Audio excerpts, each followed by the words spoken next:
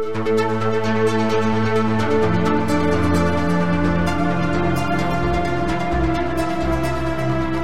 and welcome to the Sensibly Speaking podcast. This is Chris Shelton, your host. Welcome back. As you can see, we're going to jump right into it this week. So as you can see, I am joined this week by guest Phil Lord. And Phil is a legal professor, a law professor at, I'm sorry, what was the university again? Lakehead University. Lakehead University, that's right. And where in Canada is that? Thunder Bay in Ontario. Excellent. Okay.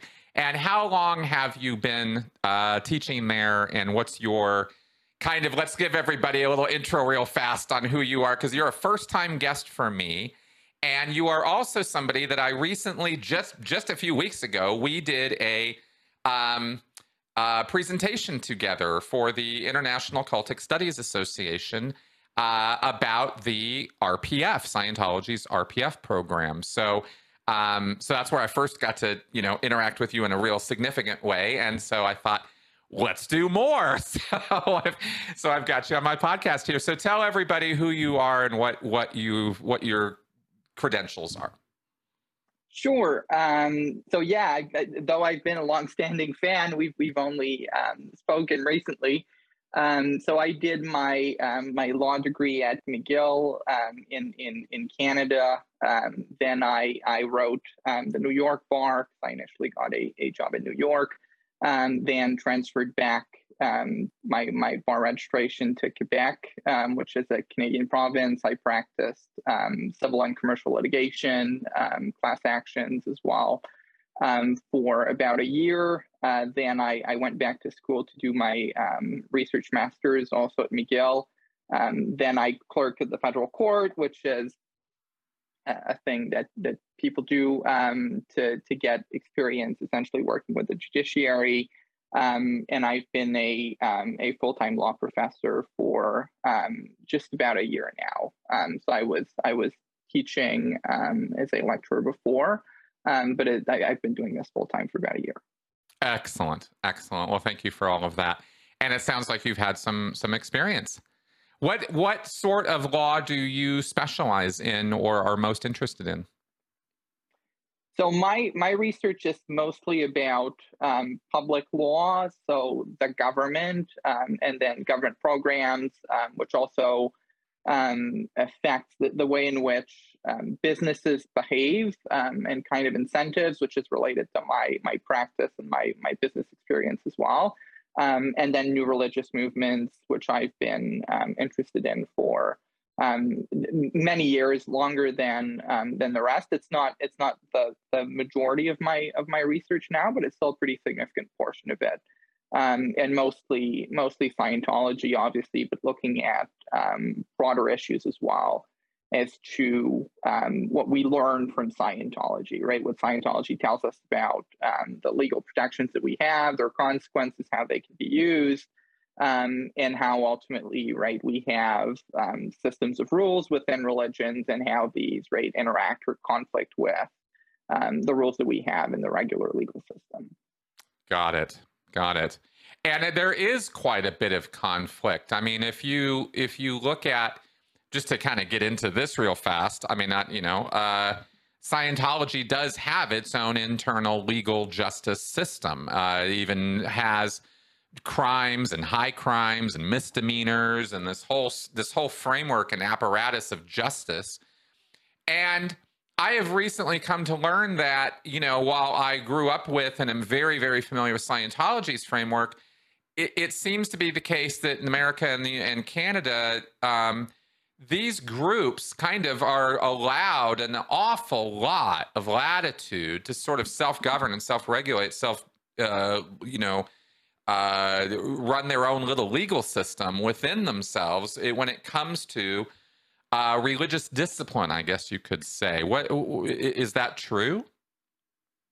Yeah, so I'm happy to speak more about any of what I'm about to say, but yeah, we have essentially constitutional protections which allow for that, right? For essentially some level of autonomy or independence from the regular legal system. So it's essentially, right, the government, once the religion's found to have the relevant status, not intervening, which allows for that kind of an internal system to exist.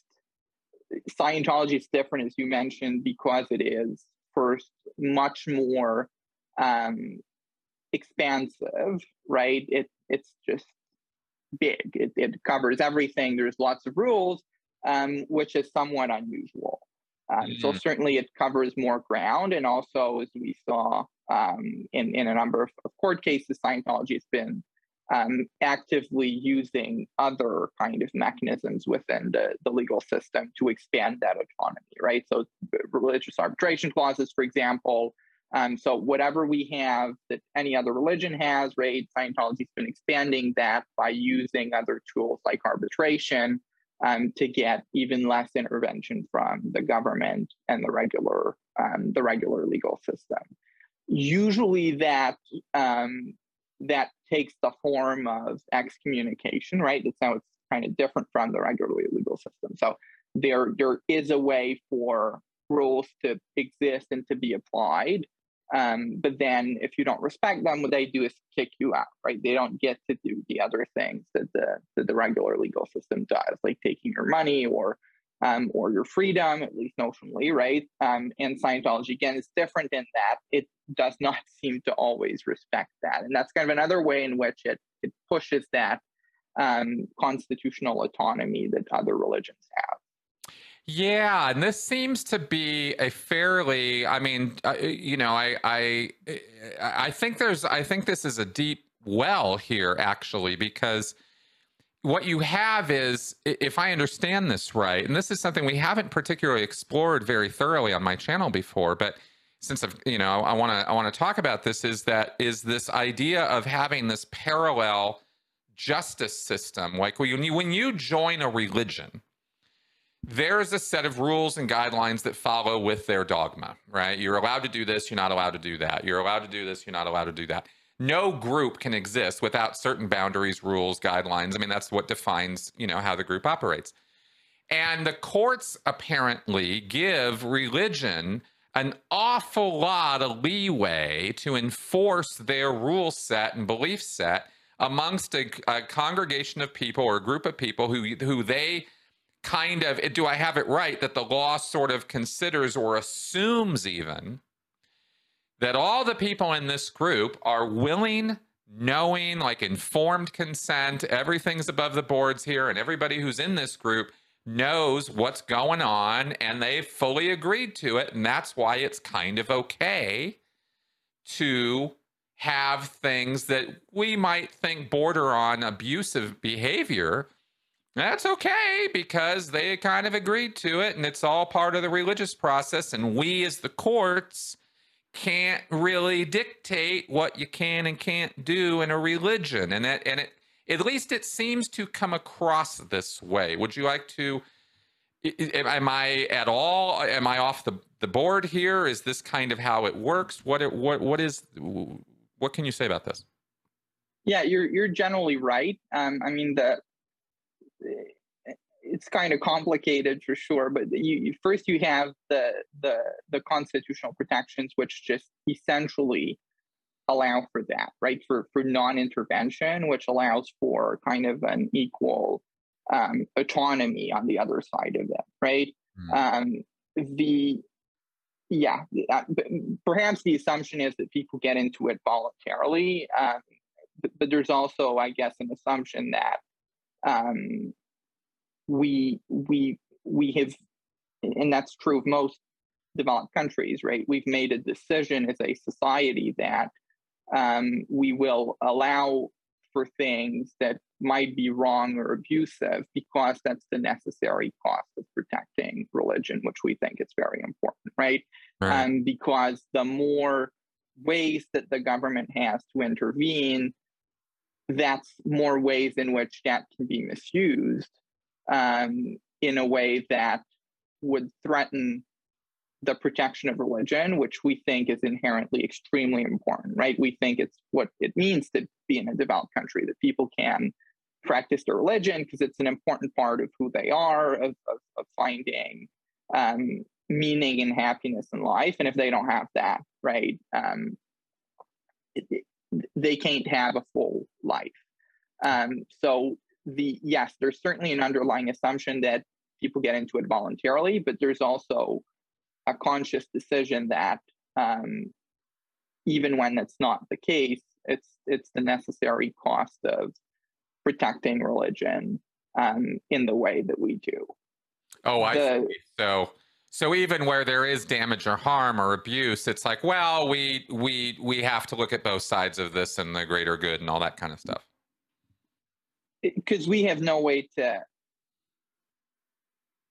draw the line, right? And the more we intervene, the more it can be misused. And the assumption is that it eventually will be misused. And that will kind of erode the protection of religious freedom. Right. So certainly there's a recognition that sometimes it creates situations that we'd want to avoid or that are abusive, but that we have no way really to prevent without questioning these choices. Right. In other words, it's kind of difficult to regulate this without throwing the baby out with the bathwater. It's a little hard to say, well, Scientology can't do this and this and this, because then that's going to step on the toes of other groups who are legit doing things that are not abusive, but this kind of regulation opens the door to stopping them from being able to practice just their chill, calm, non-abusive religion. Is that kind of the argument? Yeah, and that inevitably at some point, right, some government person or someone within the government generally will use the restrictions to the detriment of religions they don't like. Right. And that's, one of the claims is that it's more likely to be minority religions. And that would inevitably question the whole framework that we have for protecting religion. I think that's generally the assumption. Yeah. And it seems to be true over time, right? Like it's as weird as it seems at first, the general idea seems to be right. There doesn't seem to be a way to be significantly more restrictive without imperiling that. And everyone thinks it's wrong at first, but once you look into it, it seems to be the best compromise that we have. Doesn't mean that in some other areas you can't step in, right? Like doesn't mean you have to let them not pay taxes, for example, which is an entirely different issue. Doesn't mean you have to let them commit crimes. Doesn't mean you have to let them, right? All sorts of things you can regulate elsewhere in the law, right? But generally, when people are claiming that they're not voluntarily part of a religion or that it's inherently abusive, that's much trickier, I think. Well, and that's exactly the point, because we have groups that practice their religion, quote unquote, but do so by basically engaging in coercive control and if not straight up physical and mental or psychological abuse. And this is a difficult thing because, you want to have the right to believe that you are a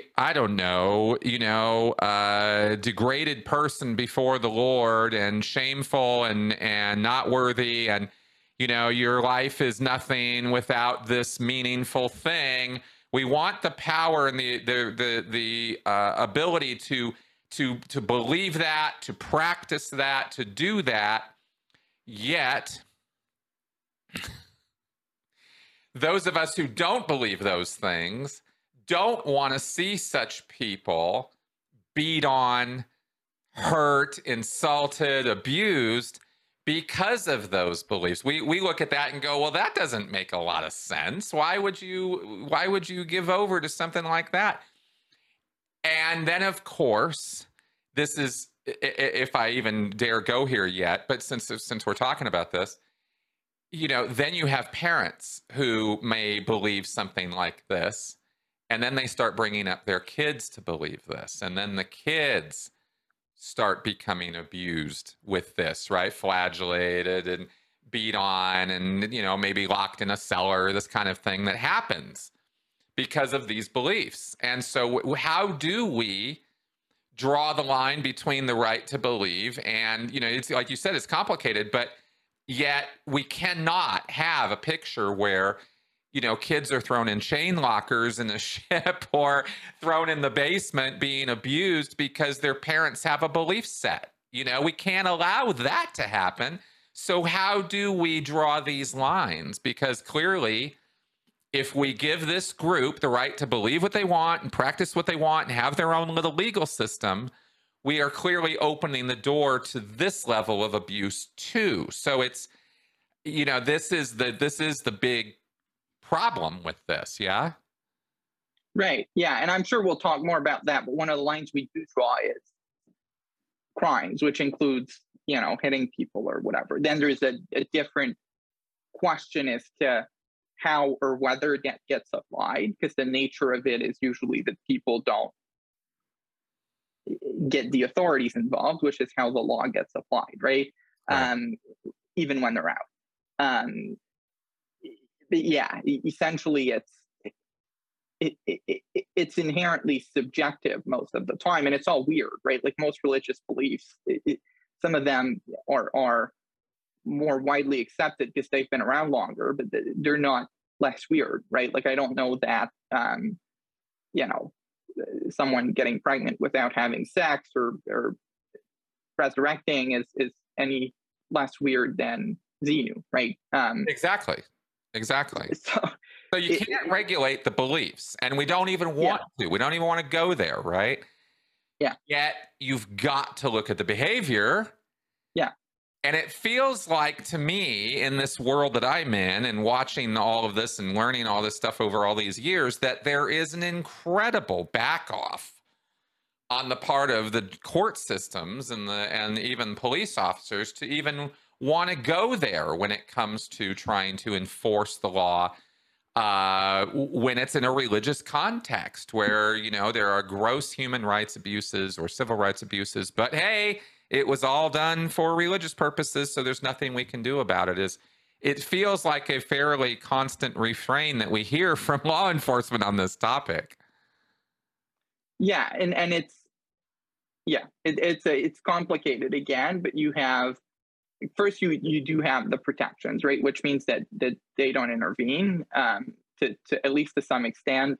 Then you do have people one way or the other doing things kind of voluntarily, right? Whatever you call it, somehow they subject themselves to some stuff voluntarily. Then it gets extremely hard for the government to say otherwise. And that's the nature of it, right? Religion, even mainstream religions, often impose very stringent rules on people, right? There's people who live without electricity, whatever it is, right? Then there's a question as to usually I think that the non-intervention is stronger in the individual relationship, right? So people doing things voluntarily, especially when it seems to be voluntary, it's hard for the government to intervene. It doesn't mean that from a more organizational standpoint that the government couldn't intervene, right? If there's systematic or executive mismanagement, quote unquote, or abuse. And then there's a whole different issue as to, as I alluded to earlier, how all of that gets applied, right? Because there's also all sorts of things that are prohibited, but at the end of the day, you rely on people to apply the law, right? So if you've got two people, even if it's not legal or consensual, and they don't complain about it, it's as though the rules didn't exist, right? You have to have people call out the police or involve the court system, whatever it is, and usually they just don't do that. It's not even ever undermined at any point, including when they leave. Right. So that creates in some way some additional autonomy, even though it's not provided for in the legal system. Well, exactly. And it's the sort of human effect of this that the cults count on, the narcissists count on, is the timidity, the shame, the blame, the gaslighting over issues like responsibility. You know, in Scientology, you're responsible for your condition. These are the kind of things that they have to indoctrinate you in, because it's the only way that they can get away with abusing you so harshly, is to first convince you it's not abuse, it's help, and then convince you that you need it so desperately and so badly that you actually should be doing anything you can for this, and you are so incredibly lucky to be getting this. And they get you into this very different mindset. And unfortunately, the psychology of that hasn't really caught up with the court system a whole lot. You know, it seems that we are still operating in some ways. And I've made this complaint in other podcasts. I'm just kind of interested in your take on this. I'm very obviously frustrated with the whole thing, but I understand the complexity of the issues, and I constantly putting this in front of my audience because I want them to get that this isn't some simple Simon thing where the FBI can just roll up to David Miscavige's house and start, you know, arresting people. It doesn't work that way. But you know, this business of coercive control, of manipulation and gaslighting, and the techniques that are used, which ultimately we call brainwashing or thought reform, if you want a better term. This is real stuff, and it really does mess with people's heads. So there's a problem with the law in that it tends to focus only on discrete, you know, sort of incidents that exist as a one-off. You know, you hit him, you stole this money, you did this one thing. When the fact is that this kind of control and this kind of manipulation is an ongoing pattern. It's not a one-off thing that you can point to one incident and go, that was criminally wrong. But if you can point to a pattern of abuse, which is leading a person down a road to, you know, to these abusive situations. The UK are the only people I know of who seem to be on top of trying to do something about this. But even that's only in a domestic violence sphere. Are you familiar with that? Do you know what I'm talking about? Yeah. So what's your take on this from your end as a law professor, as far as like, should we be doing more of that? Can we expand those ideas of this ongoing pattern of behavior that is in the coercive control laws? Do you think there's a future there for us in terms of pursuing prosecution of cults that way rather than the rather hit and miss approach that's been used so far? Right. I don't know that it would. Well, first, there's a different kind of constitutional culture in the U.S. that would probably make it impossible to do that. That's what I'm afraid of too. Yeah, and that's what bothers me. But beyond that, it's just it's essentially very hard to apply, especially for people who don't necessarily have the expertise to do it. And I don't think there's a way to apply it that wouldn't risk threatening the protections that we have. Because there's always a level of subjectivity involved in that, and you're necessarily intervening in the nature of the beliefs, right? And that even if it weren't a legal problem, it would be a problem in itself, right? Because you have to evaluate rules that are essentially beliefs, and draw a line, and you have to have someone do that. And I think that's inherently very, very tricky to do, both from how difficult it is for the person doing it, but also how it can lead to that being misused, or used more systematically. And there's a there's a case to be made. Just because something is that does not lend itself to a legal solution doesn't mean it doesn't lend itself to a solution, right? Like that's a good point, right? And it's a strong argument to be made, right? Like that Scientology is a bad religion, right? That's one of the most, it's not the only one, it's one of the most salient examples, I think, right? Like it can be empowering though in some way that you're responsible for everything that happened to you, but it can also be very, very dangerous. And that is a claim as to, at the end of the day, the nature of the belief system or the rules, right? And you're saying they're inherently bad or abusive. Um, and even though it's true, it doesn't necessarily mean that either the law should intervene or that there's a way for the law to intervene. Especially when you're essentially trying to save people from themselves and their own choices, right? And the history that we've had with that has not been good when the government's tried to save people from themselves, right? It's been very fraught with danger, I think. Yeah. Well, we can look at Waco, for example, right? With the Branch Davidians and what happened there. That was a well-intentioned effort. And that's the most generous thing I can say about what went down there, because it was awful and it shouldn't have happened the way that it happened. And they were not listening to the experts when they were doing what they were doing down there. But that was not a good example of a government intervention. Well, it's a great example though, right? Like what I'm referring to is not just, the Soviet Union, right? These are recent examples that most people don't even recall, right? But that show how risky it is. And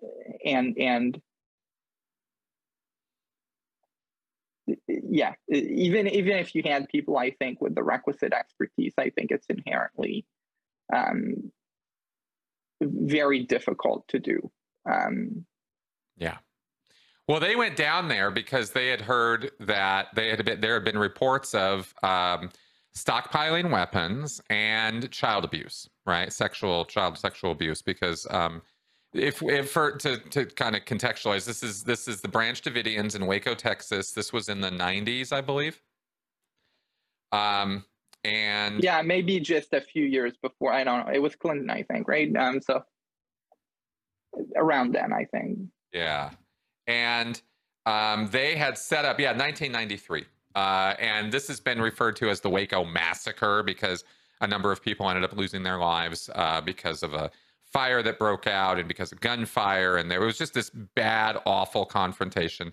And if you want to look up the Waco siege, it's, there's even a Wikipedia page about it. So there's a lot of information to be learned about that. But it was a tragic ending to a really bad intervention on the part of, and I don't mean some intervention like they were trying to go in and change people's beliefs. I mean, they were trying to go in there and enforce the law. And it just went south so quickly because these people were locked up in a locked compound and there were kids in there and there were families in there. And this guy, David Koresh, who ran it, had absolute control. This man was considered the Messiah by his followers, and he had very serious followers who had very big guns, and they were absolutely willing to use them, and they held off against the government and until it all went south, and that's definitely, we do not want anything like that. People have proposed, why doesn't the government go in and do something, with Scientology? And it's, well, because it might end up like that, And it probably wouldn't work anyway, right? The nature of a strong belief system is such that it probably wouldn't work anyway, right? Like the people would not change their mind and leave. And the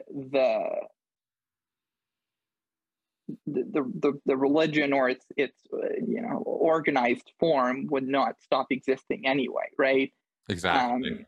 Even if it's bad, right? There's always going to be a few people 100 years from now who think it's brilliant, right? Exactly. And who will adhere to it. So that's probably a lost battle anyway. Exactly. Yeah, you really can't. You can't regulate the beliefs. That's the thing you can't do. You can't thought police. You can't regulate belief. And unfortunately, whether you like it or not, whether you want it or not, people around the world are going to believe stupid, crazy, nonsensical things every day of the week. It's going to happen, and there's not a damn thing any of us can do about that. What we can do is try to regulate behavior, at least make it so that you can believe crazy things, but that doesn't mean you can do crazy things. And but it's really but that crazy things is really quite controversial because one person's abuse is another person's pleasure. It is a wild thing, because you see over time, you see people like the Headleys or me or other ex-Scientologists. We were all in. We were fully there. We were 100% on board. We absolutely would have fought and defended, ruthlessly our religion, what we thought was our thing. And we went through years and years of abusive behavior, abuse directed to us, abuse we dished out to other people, all because we were absolutely positively sure that we were doing the right thing. Until you change your mind and you're not. And then Yeah. you might go, shit, I've been doing the wrong thing for a real long time. So so to base laws on that kind of subjectivity would clearly be a problem, be problematic. So, how did you get interested in all of this in the first place? I'm curious. That's a good question. I that I got asked at first from people who were giving me Scientology material, and I didn't realize they were asking to see if I was a spy, because I've never been in any way really. I've just been obsessed with it since I was a teenager, and I'm not sure why. It's just a kind of like serial murderers, I guess, right? It's a phenomenon within society that is Yeah. um, peculiar, right? It's odd, Yep. and it calls upon, I think, significant aspects of the human experience, right? Faith, abuse, what people are willing to do, why they believe stuff that seems weird, how the organization behaved versus what it believes, right? I think these are all things that you can be inherently interested in that aren't directly related to Scientology. So yeah, that's what so I was very interested in the doctrine for many years since I was a teenager. Then when I was in law school, I started writing on that, which is what got me into the job I have now, right? Like it's a thing that when you're in law school, the people with good grades are supposed to want to become law professors because it's very hard, and apparently it's the prestigious thing to do. And it wasn't my thing at all, until I started writing on something I was interested in. And I was kind of the first person to do that from a legal standpoint, which I thought was both worrying and interesting, and looking at the legal aspect of it, the system of rules. And then as I got more sophisticated as a lawyer, or law professor, really looking at really starting to see how it can reveal very interesting stuff about how we protect religion more generally, because it's a unique context, right? That you have a somewhat new religion that therefore had to fight for its legal statuses, where people don't assume that it should have legal status, right? There's also all the history with regaining the status at a time when, right, they had to engage with the government then, in a way that was a bit more negative, right? But since then, they continually have to keep engaging with the government because their status keeps getting questioned, and so their strategies have changed. They've gotten more sophisticated, right? somewhat by necessity, as you know, because you can't attack, tens of thousands of people. You can't have them followed. At some point, you can have billions of dollars. It just gets a bit tedious and expensive to try to harass, rate everyone that gets out or speaks out. And so their strategies have gotten more sophisticated. And I think it's a very unique context where there isn't an analogous religion that can teach us about that stuff. Yeah. Mm. Yeah, well, Scientology is certainly a deep well, isn't it? Yeah. It really is. It's not Heaven's Gate or a little lightweight thing. And I don't mean lightweight in terms of the ultimate consequences of Heaven's Gate were awful, but it was so tiny. And Scientology is not big, but my God, is it weighty in belief, in writings, in lectures, in the complexity of the system. It's a half-assed system that's full of gaslighting and other nonsense, and it's just contradiction and double bind central from a psychological perspective, but just the sheer weight of it. I mean, if you were to stack up and look at all the books, all the materials, I mean, you're just like, my God, it would fill up, a good chunk of this room. Hubbard had an incredible output over the and within what, like 20, 30 years, which is 50 extremely, 36 years of right and Dianetic stuff. Yeah. Scientology. So, he came up with a lot of stuff, and it's also had an impact, right? It's not whatever you say about it, and regardless of the reason, right? Whether it's the celebrities, whether it's the harassment, whether it's the scandals on television, whether it's managing to intimidate the United States government, whatever it is, it's had a big impact on how we conceive of minority religions and on culture generally. Right. That's right. Even if it's small, it's managed to have an impact on society generally, I think. Yeah, absolutely. And certainly the celebrity component has put it in front of more people's eyes.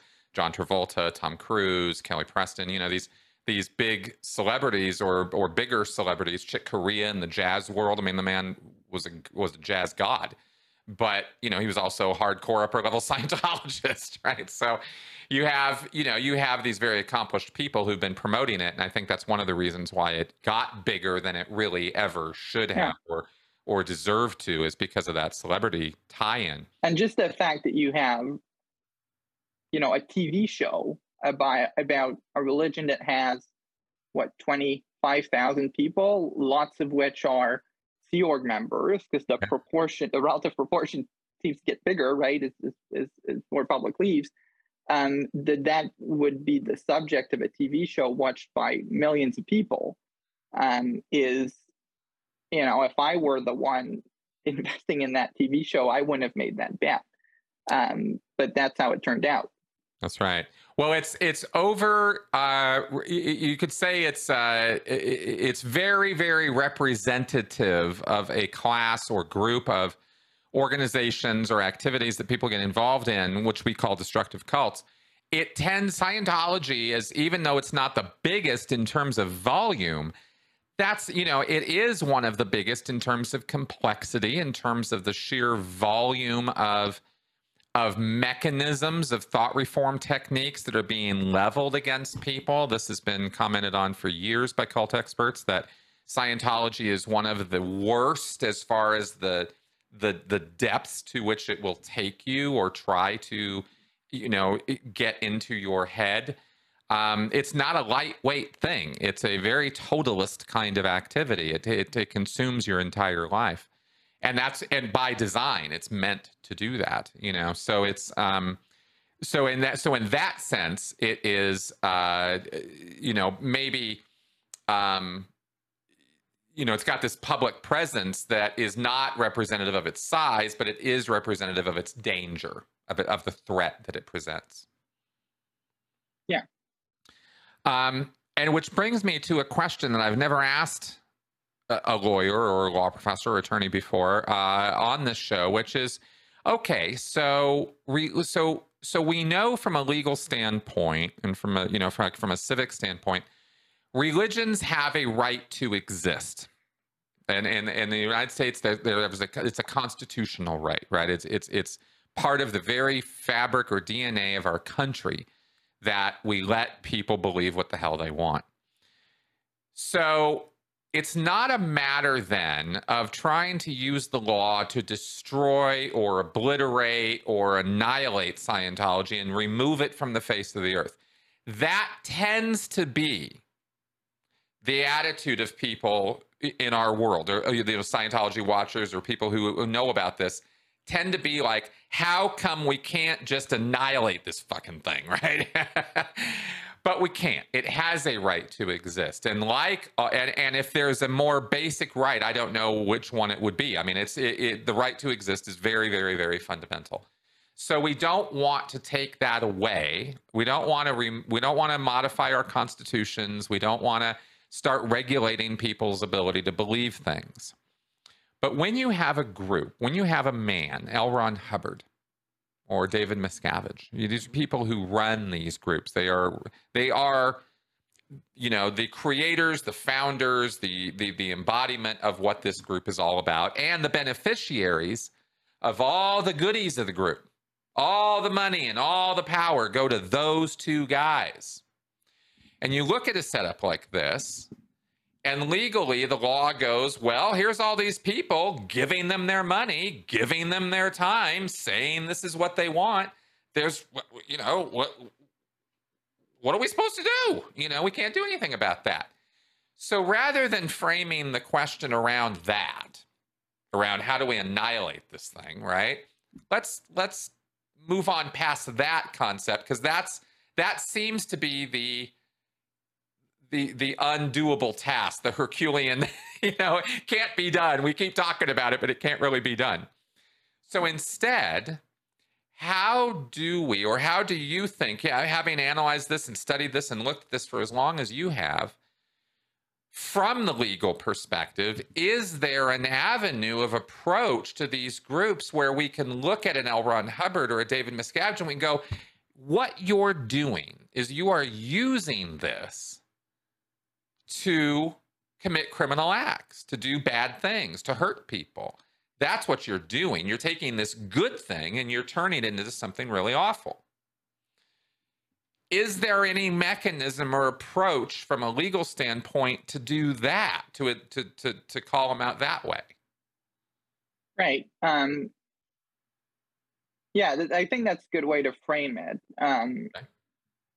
And I think it's not just, right, like I used to think that the way you put it.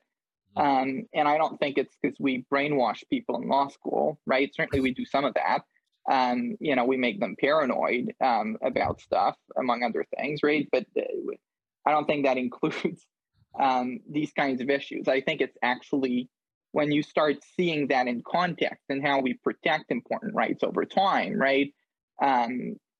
It's very hard to do to have more intervention because of all these kind of risks. There's a strong argument to be made that Scientology is bad, but that gets into the belief system, right? Like if you say, and it's probably correct, right? Like the stuff about you're responsible for what happens to you, or the way in which the sec checks make you not think about stuff, right? That's inherently very, very bad and dangerous. But that gets into, again, the belief system, right? So the more, I think, promising way to intervene is, well, first the criminal stuff is illegal, right? You have to have someone complain about it, which is a different story. But so let me stop you real fast. Let me just ask you a question real fast on that exact point, because this comes up often, and I always have to wonder to myself, wait a second. It's illegal to go beat on somebody, right? Yeah. Is it illegal to go beat on somebody Under any context? Yes. Okay. And that's the short answer to it, Okay. right? And the nature of it is that so when you commit a crime, or you say you are the victim of a crime, you call up the police, not a lawyer, right? You call up the police, and then the police gives that to a government lawyer who sues you and tries to put you in jail. That's the nature of the criminal process. So Yep. if you've got someone suing someone else, it's not about the crime. Okay, so that's how it works. So people suing each other, even if they're alleging crimes, is not for these purposes necessarily. And Oh, in other words, you're differentiating like a civil suit from a criminal. correct, Yeah, yes, like I could sue you for monetary damages, but I yes, can't sue you for kidnapping me. correct. Right. I mean, if I've cost you money indirectly by kidnapping you, you could sue me. But that's not how we apply the criminal law. It's by Right. you calling up the police, and then a government lawyer who doesn't charge the victim anything suing to put you in jail. Right. And yes, all the criminal stuff is illegal, and generally there is no consent to it, to simplify things. So Okay. if someone hits you, it's assault, right? The Yeah. nature of that is they are touching you without your consent, but usually there is a touching being the way in which it's defined, right?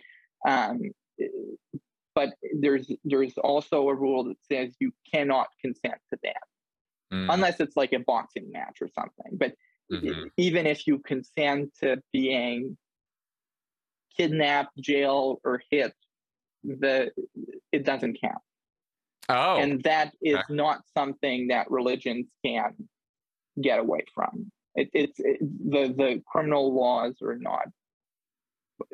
I'm oversimplifying things, right, on a bunch of points there, but essentially, it's not something that they can get away from. Okay. Okay. So, okay, got it. So one of the ways, of course, that you might get around this is to have a penitent, whether it's Catholic, Scientologist, whatever, self-flagellate. you know, so, they hurt themselves. But that's just a comment. So, okay, so they can't get away with that if it's a criminal law, then they can't violate it no matter what the context. And then the challenge, of course, becomes notifying the police or notifying the authorities so that that can occur. Well, there's lots of challenges, right? Like first, you have to have someone call the police, which does not happen, Right. even when they're out, because again, like the whole thing, the way in which the system works within a religion is that you get kicked out, right? So they don't, unlike the regular court system, they don't take your money or your freedom; they kick you out. Nonetheless, right, as you certainly know, that can be a lot more important than your freedom or your money, right? Like going to hell can be far more important and have you do anything that they want. And usually there's other consequences as well, right? Like disconnection, Sure. which is not unique to Scientology, but it adds a big weight to these consequences, even if you no longer think you're actually losing your eternal salvation. So people don't usually complain. Then once they complain, you have to prove it, which is not that simple, right? Because the criminal law has a higher standard to prove it. And on top of that, right, why would you do that? Even if it's true, right? Like, why would you take your time to go to the police, file a report, and then, you're scared that someone will retaliate against you, and then you're stuck in the system for 3 years having to testify. You'll get your credibility tested because that's how it works, and it's important, right, for it to work that way, even if we think it looks bad and often affects people negatively, right? So you'll have people attacking your credibility. It will be done in public, so it can be used against you forever by your employers, right, your future employers, and then at the end of the day, you get no money, no direct benefit for all of that being done. And chances are it's not even going to work because the standard's so high. So you've got all these barriers that make it such that, right, people don't do it. Usually people, are far more likely to sue to get money, because then first it's easier, and second they get money, right? Right. So they get an actual benefit beyond seeing someone who did something wrong punished. Right. The only problem there, of course, being that you can go that route with Scientology, and certainly people have. We've seen a number of those cases since the 70s and 80s. But then the system being the way that it is, and the amount of money that these groups universally have, whether we're talking about the Moonies, Scientologists, JWs, so they bring their A game legal team to bear against you, and unfortunately, because of the way the systems tend to be put together, if you're a victim of one of these groups, you're generally not well financed, and psychologically, of course, you're going to have to go through all this crap by yourself or with a small support system that you have. And so you don't even really have the money to do anything other than get a lawyer who can service your case on a retain, on the percentage fee, right? They're going to make a percentage. Yeah. And that's a class of lawyer that's only going to be able to do so much work, so much research, so much strategizing. At least that's what we've seen. I mean, am I wrong? No, it's mostly right. And I mean, some of the stuff is better today, right? Like you used to, abuse of procedure doesn't really work anymore, right? Like you can have a very weak or bad legal claim, and that doesn't make it abusive, right? Like the line for it to be abusive is somewhat high, right? So people can fight claims or bring claims that are very unlikely to be meritorious, and that doesn't make them abusive, right? But the actual abusive procedure that Scientology used to do is no longer really permitted, right? Like they can't file a million useless motions. They can't find ways to drag on proceedings for years and years and years, right? Like, and they can't bring purely abusive claims to shut people up, right? Like now there's pretty strong protections against that, right? Like if they sue you personally for $10 million for defamation, right? Which is usually how you try to intimidate people, right? You say they said something negative, it's affected your reputation, and you sue them for a humongous amount of money, right? That doesn't really work anymore because we have rules against that. Nonetheless, you do have to fund the lawsuit, right? Usually, as you mentioned, it would be someone on contingency, which would mean it would have to be,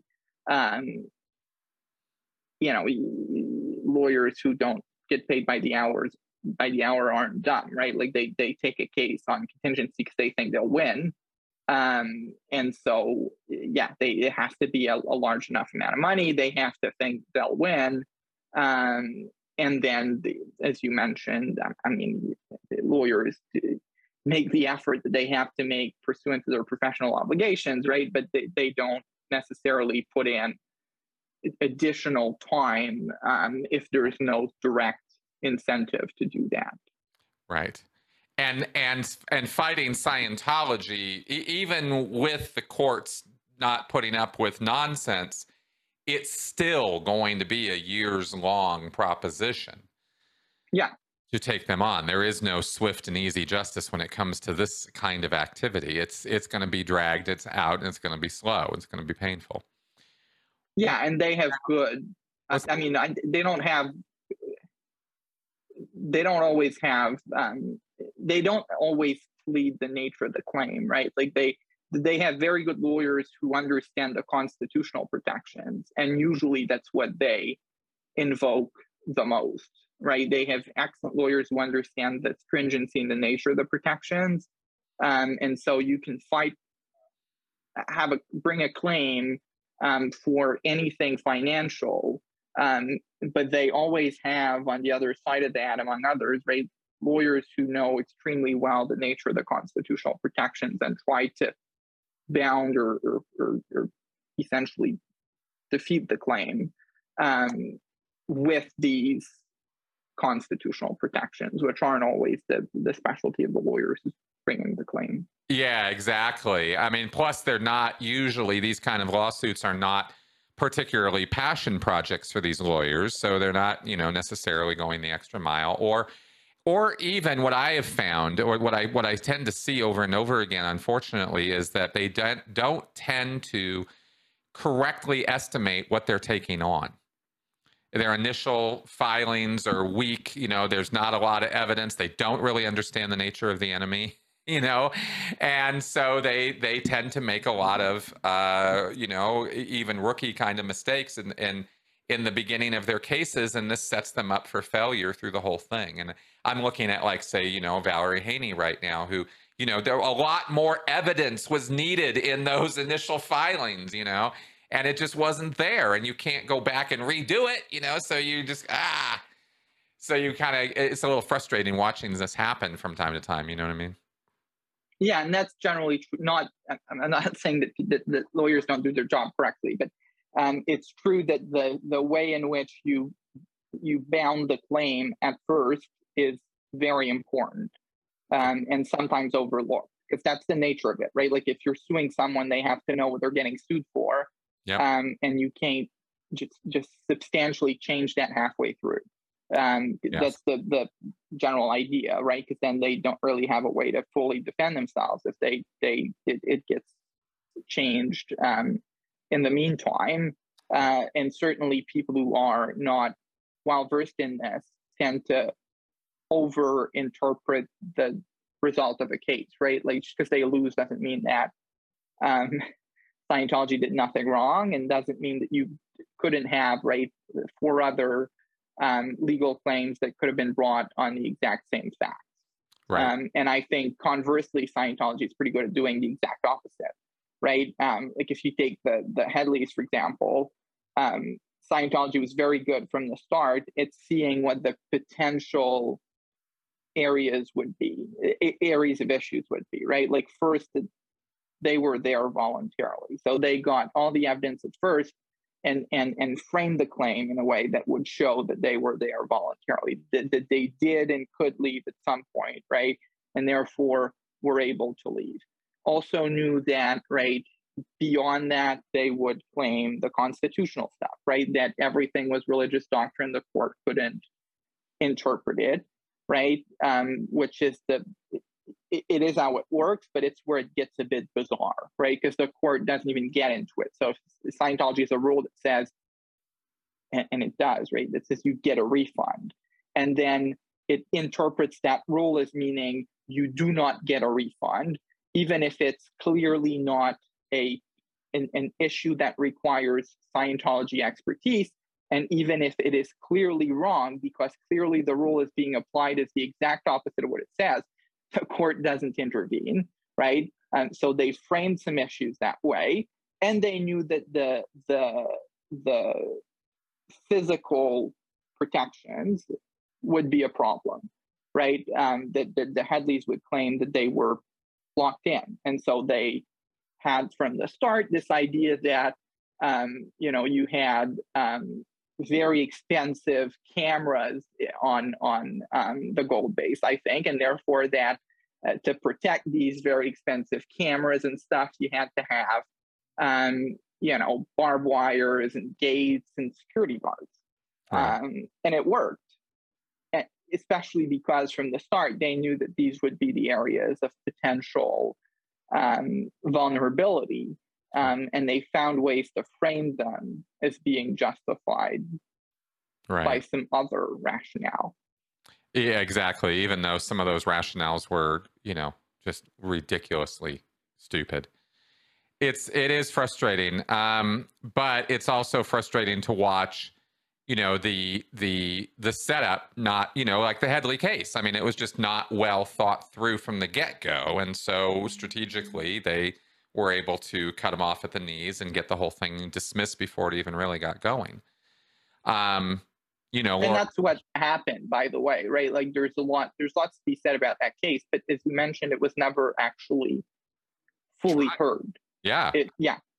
Never essentially even it was, it's a mechanism that allows for it to be thrown out before it's fully heard. And that's what it was Yeah, I mean, ruled it was upon so finally. poorly Yeah. thought out, it didn't even get to trial, but that's what I mean, is it's like it looked like, I mean, I am positive this is no hit on the Headleys at all. They are amazingly good people. And they worked really, really hard to make that work. It just strategically, it was just not the way to do it. And perhaps in a way, we that had to happen in order to learn that. But it's just it results in a lack of what we might think of as justice for people who have been victimized by these groups. And when you're talking about now something like the Masterson case, where real criminal charges are being brought to bear, I'm very curious about your take on what do you have any predictions, any ideas, anything about what you think is going to happen? I think the case starts in August. It's scheduled for, I believe, 4 weeks is what I read Tony Ortega report. You mean the Masterson case, or? Yeah, the Masterson's Well, going to there's two trial for separate rape, components there, right? Like the again, like the criminal stuff is separate. So you get all the stuff I said, right? Like the police, the government lawyer, all of that. The civil So suit and the criminal suit. I guess I'm asking you about correct. the criminal. I'm asking you about the criminal. So yeah, but that's important to Yes. stress, right? Like the stuff that is potentially subject to religious arbitration is not him going to jail or not, right? It's just essentially a claim for money, which is entirely separate. Yep. And the kind of speaking more generally, the nature of arbitration is that it's really hard to. So first, the nature of arbitration is you don't get to go to court, right? Because you have essentially a constitutional right to go to court, right? Yep. And so you have to have both people agree not to go to court, because they both have that right, and they have to do that voluntarily. And then that's why you get to have a non-judge decide on something instead of a court, which, there's all sorts of issues with that. But Scientology gets people to sign contracts which are ostensibly voluntary, because no one, especially because they're new believers, there's questions as to if everyone signs it and doesn't get treated, whether it's voluntary. But courts are saying it is. So they sign a contract, subjects them to arbitration. So the nature of it is that you don't get to go to court. Nonetheless, if you think that something is not subject to arbitration, usually it's very hard to have determined by a court before you go to arbitration, because there's rules that say if you think, because there's limits to that, right? Like the piece of paper you sign says you don't go to court. It's limits to what you don't get to go to court on. And so if you are thinking that the stuff that you're complaining about is not within that jurisdiction, for obvious reasons, right? Because they're separate claims. If you give the church money, you want your money back. That is essentially a contractual relationship, right? Mm-hmm. If the church harms you in a way that you did not foresee, generally that would not be subject necessarily to arbitration, which is where that gets complicated with the Great Criminal Act. Nonetheless, there's a rule that says, again, generally that you have to tell the arbitrator first. So the court won't be the one to say, this is the limit of what you agreed to as arbitration, therefore you'll get to come to court. You have to tell the arbitrator that in the first place, right? To tell them, hey, you are beyond your, what we call jurisdiction, beyond what you have a right to rule on, before you get the court to do that. And then if the arbitrator says no, and they decide upon it, then you go back to court and the court says, right, if it was beyond jurisdiction. And it's also what happened in the Garcia case, right? So the fact that you try to go to court at first and they send you back to arbitration, in itself just doesn't really mean much, because that's how the system generally works. You have to first tell the arbitrator that you think they don't have jurisdiction. So just because it's sent back to arbitration at first, doesn't mean that the courts decided that it's not going to eventually find that it's not something that can be subjected to arbitration. It's just the order in which things have to happen. So you have to go to arbitration first, then it has to go wrong, or the arbitrator says they have jurisdiction, and then you get to go to court and try to have that reviewed. Right. And that would be where the Garcia case is now if they chose to pursue that. Well, because the Garcia case, at first they try to not go through the arbitration, right? No, that I know, but then send to it. arbitration. Yeah, and then it went wrong. Court. It was complete nonsense. Yeah. And then it went back to the judge, and didn't the judge give it his stamp of approval, or what happened with that? Do you know? You mean at the end of it, unless the Supreme Court takes it, right? Yeah. Well, the judge found the judges, because they appealed it, and it was ruled on by the Court of Appeal. So on appeal, you have 3 judges, right? So it was appealed, and eventually the judges found that it was not the arbitration procedure was not problematic. So they try to go to court first, right? Then they get sent back to arbitration because that's the nature of it. Then the arbitration happens, right? With all sorts of interesting stuff, right? Like they decided they couldn't have a lawyer. They decided their evidence was n theta. They decided they couldn't talk sometimes. And also it turned out that arbitration procedure had never been applied. It never had to be applied, even though everyone signs the contract, right? Never had to be applied. And then you go to court after that, right? That's the mechanism. So you have to go there first. Then you go to court and you can have that reviewed. But the grounds are limited because it's arbitration. That's the whole point, right? You have people agree in lots of contexts.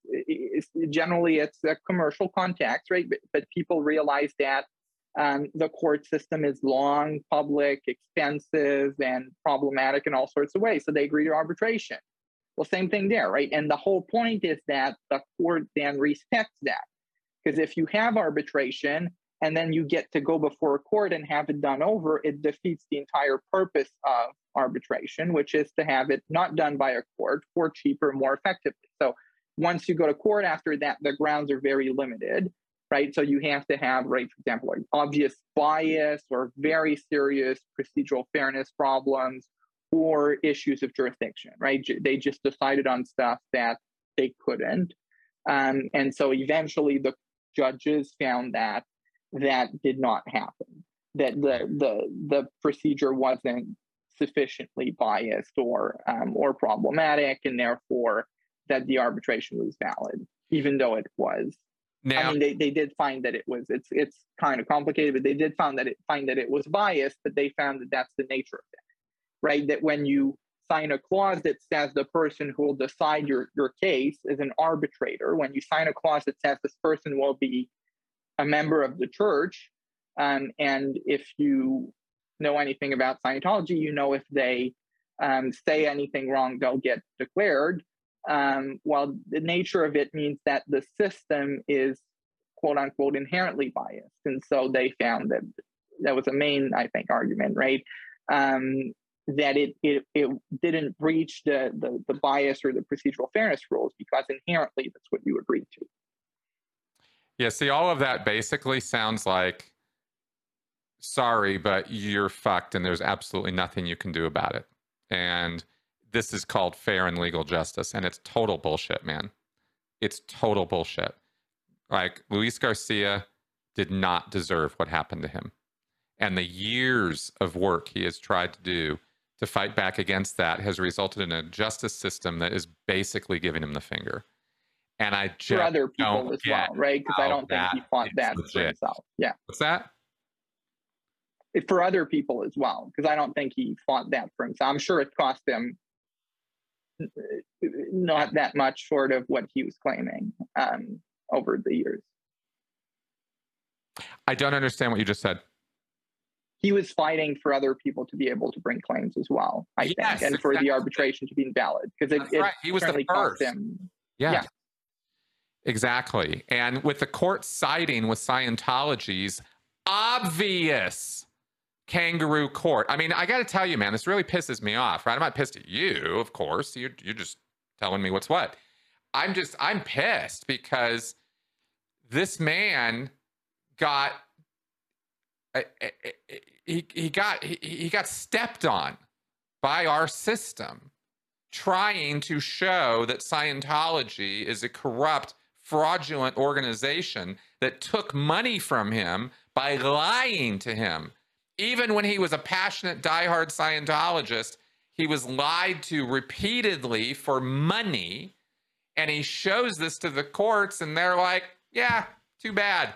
Oh, and you went back and you did the arbitration? Well, guess what? It's inherently biased anyway. So, sorry. I mean, there is no justice there.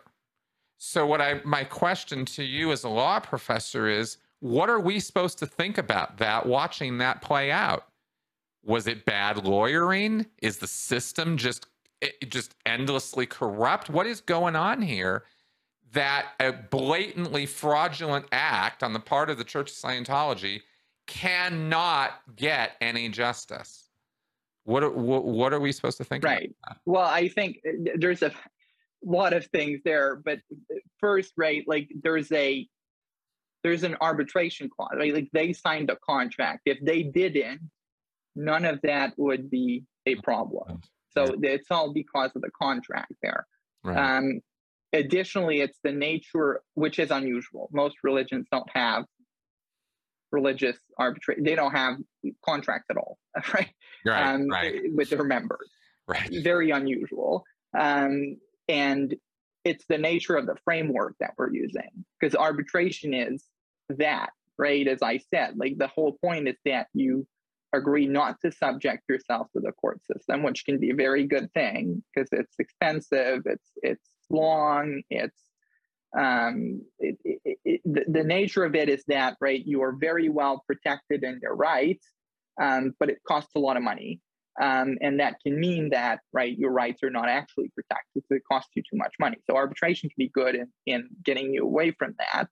And again, the whole point is that if you have a court then do it over, that means that the wealthier party will systematically do that, and you're defeating the entire purpose because you're having it done over by a court, which adds the same time and cost that you otherwise have. So Scientology, very unusual, right? It uses that to its benefit. It uses religious arbitration, which is very unusual. And ultimately, it's a framework that comes from very good things, which is not to subject yourself to the court system. Then I think there are certainly questions. First, there are limits to that, right? Like, and damages for rape that has very little to do with a religion might very well be a clear limit to that, right? At least it's what I would, at the end of the day, kind of expect one way or the other, because it's got nothing to do with it, right? Like you can say so the Garcias, right? Like they paid for stuff. Then there was a policy that says you get a refund. Essentially, right? Like there's a policy that says you get a refund, but then when they declare you don't get to be before the person that gives you your money back. So that means you don't get your money back. So, right, that can be a religious contractual policy issue, right? Then if they defraud you, it's kind of different, right? Like, because it's not the rules. You're saying they lied to me to take some more of my money, which has nothing to do with. So that's different, right? It's not and the that's same. Why I thought that the Luis Garcia case had legs, because it was separate from the belief set. It wasn't about, I believed this thing and they took my money. It was, they told me something that was patently, blatantly, bald-faced untrue. And I gave them my money because they told me that. And I still can't get any justice. Yeah, but it's about the contract, right? The contract can say that, and it can say that it covers the entirety of the relationship, right? Now, and again, it's the contract, but rape gets to be different now because it's on top of being a non kind of contractual thing. On top of that, it doesn't really even have anything to do with the religion, right? It's a religious member. So yeah, there are limits to it that certainly will at some point apply. But it's the nature of the contract. It's the fact that you're relying on arbitration as a mechanism, which is usually meant for courts not to intervene. So it doesn't mean that any other religion that doesn't have a contract wouldn't be in that position. Mm-hmm. And then there's issues as to, which are not as prominent in the United States, but we have that in other countries. The nature of the arbitration, right? A recognition that arbitration can be good and consensual in these ways if it's between two, rich and sophisticated companies, but that if it's between, for example, employer and employee, it's not the same thing because there is no ability to either understand the piece of paper you're signing or negotiate it, right? If you have a 10-page work contract, and clause number 5 says you cannot sue your employer, it's very unlikely first that you would understand what that means, Mm-hmm. then that you would find that it's a problem and call up your employer and say, I don't like clause number 5. And then on top of that, it's very unlikely, given your position as a potential employee, right, in a minimum wage job, that you would successfully convince your employer, right, saying, I will, and that's kind of the theory of it, right, I will withdraw my labor from you if you don't change clause number 5. So there's an argument to be made as to how you interpret these clauses, which in the United States, for a bunch of reasons, courts are less open to, but that exists in other countries. And then saying that when there's a power imbalance, you cannot interpret the clause in the same way or assume that it's valid in the same way. And you could argue that when you have a large, wealthy religion and a regular person, that you have that kind of power imbalance, and also that they have to agree to it, right? Because if they don't sign a contract, they don't get to come in. Obviously, no one's forced to let them in. That's the whole point, right? There's lots of people who want to be Catholics, but the Catholic Church doesn't want them. But there is a non-consensual kind of element to it if you have to sign the contract. So first, it is unfair, but it's the contract, right? Not the religious protections directly. And then there are limits to that, which courts will interpret. Doesn't mean the Masterson case will play out the same way. And then there's other things like the stuff I said about the power imbalance, which is where some courts have put a limit to these arbitration clauses, but it's more unusual in the United States. Yeah, I haven't been impressed at all by the papers and stuff I've read about arbitration and religious arbitration specifically, and how it's used. I get your argument. I get your point about the fact that there's, and you've stressed and taken the time to stress that there's a good side to this, that these things are put together to help us, not hurt us, that they are not inherently negative or wrong, but the way that they are used. And we find with destructive cults that they're aptly named because destruction is their product. I mean, and this is a perfect example. I mean, I think all I can really come to at the end of the line here with this is that we have this kind of endless line of logic as to why all of this is happening. But it really all falls down at the very beginning, when the thing that destructive cults take advantage of every single time, this is a blanket, universally true statement, every one of them gets you on the fact that you are entering into this group, entering into these agreements, entering into this culture with a lack of informed consent. You do not know what you are getting into when you sign up with these groups. And that's the number one thing that they take advantage of, because it's assumed by the courts and by the systems that you did. It's on you to know before you go, in other words. And legally, that makes sense. But practically speaking, it's just nonsense. People aren't like that. So that tends to be, what do you think of that? Well, all of that is very unusual, right? Like very, very, very unusual. I don't think anyone would have thought that, not that that changes any what I said, right? But I don't think anyone would have thought that you'd have a religion that would have, most of its important stuff being confidential scripture, right? That they would try to fight for the confidentiality of their stuff based on intellectual property tools that have never really had been applied in that context. I don't think anyone would have thought that you'd have a religion systematically get people to sign contracts that would subject them to. This is all completely uncharted territory, Mm, um, mm, and it's just odd, right? And so it's somewhat hard to deal with because there's no precedent for it.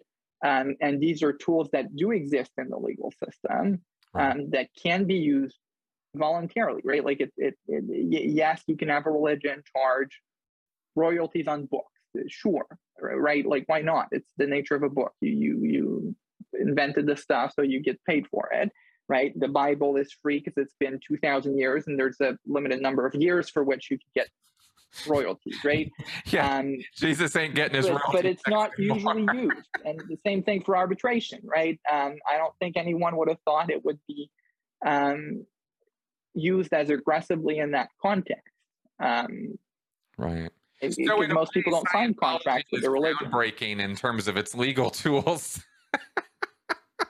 and they use everything that's available, right? That's Right. the interesting stuff. They have their own system and their own rules, um, and they think that it's freestanding, right? Like that's why they've got a boat. That's why he tried to get I think it was an island or a country, right, for himself. It's because they think it's comprehensive and freestanding, Yeah.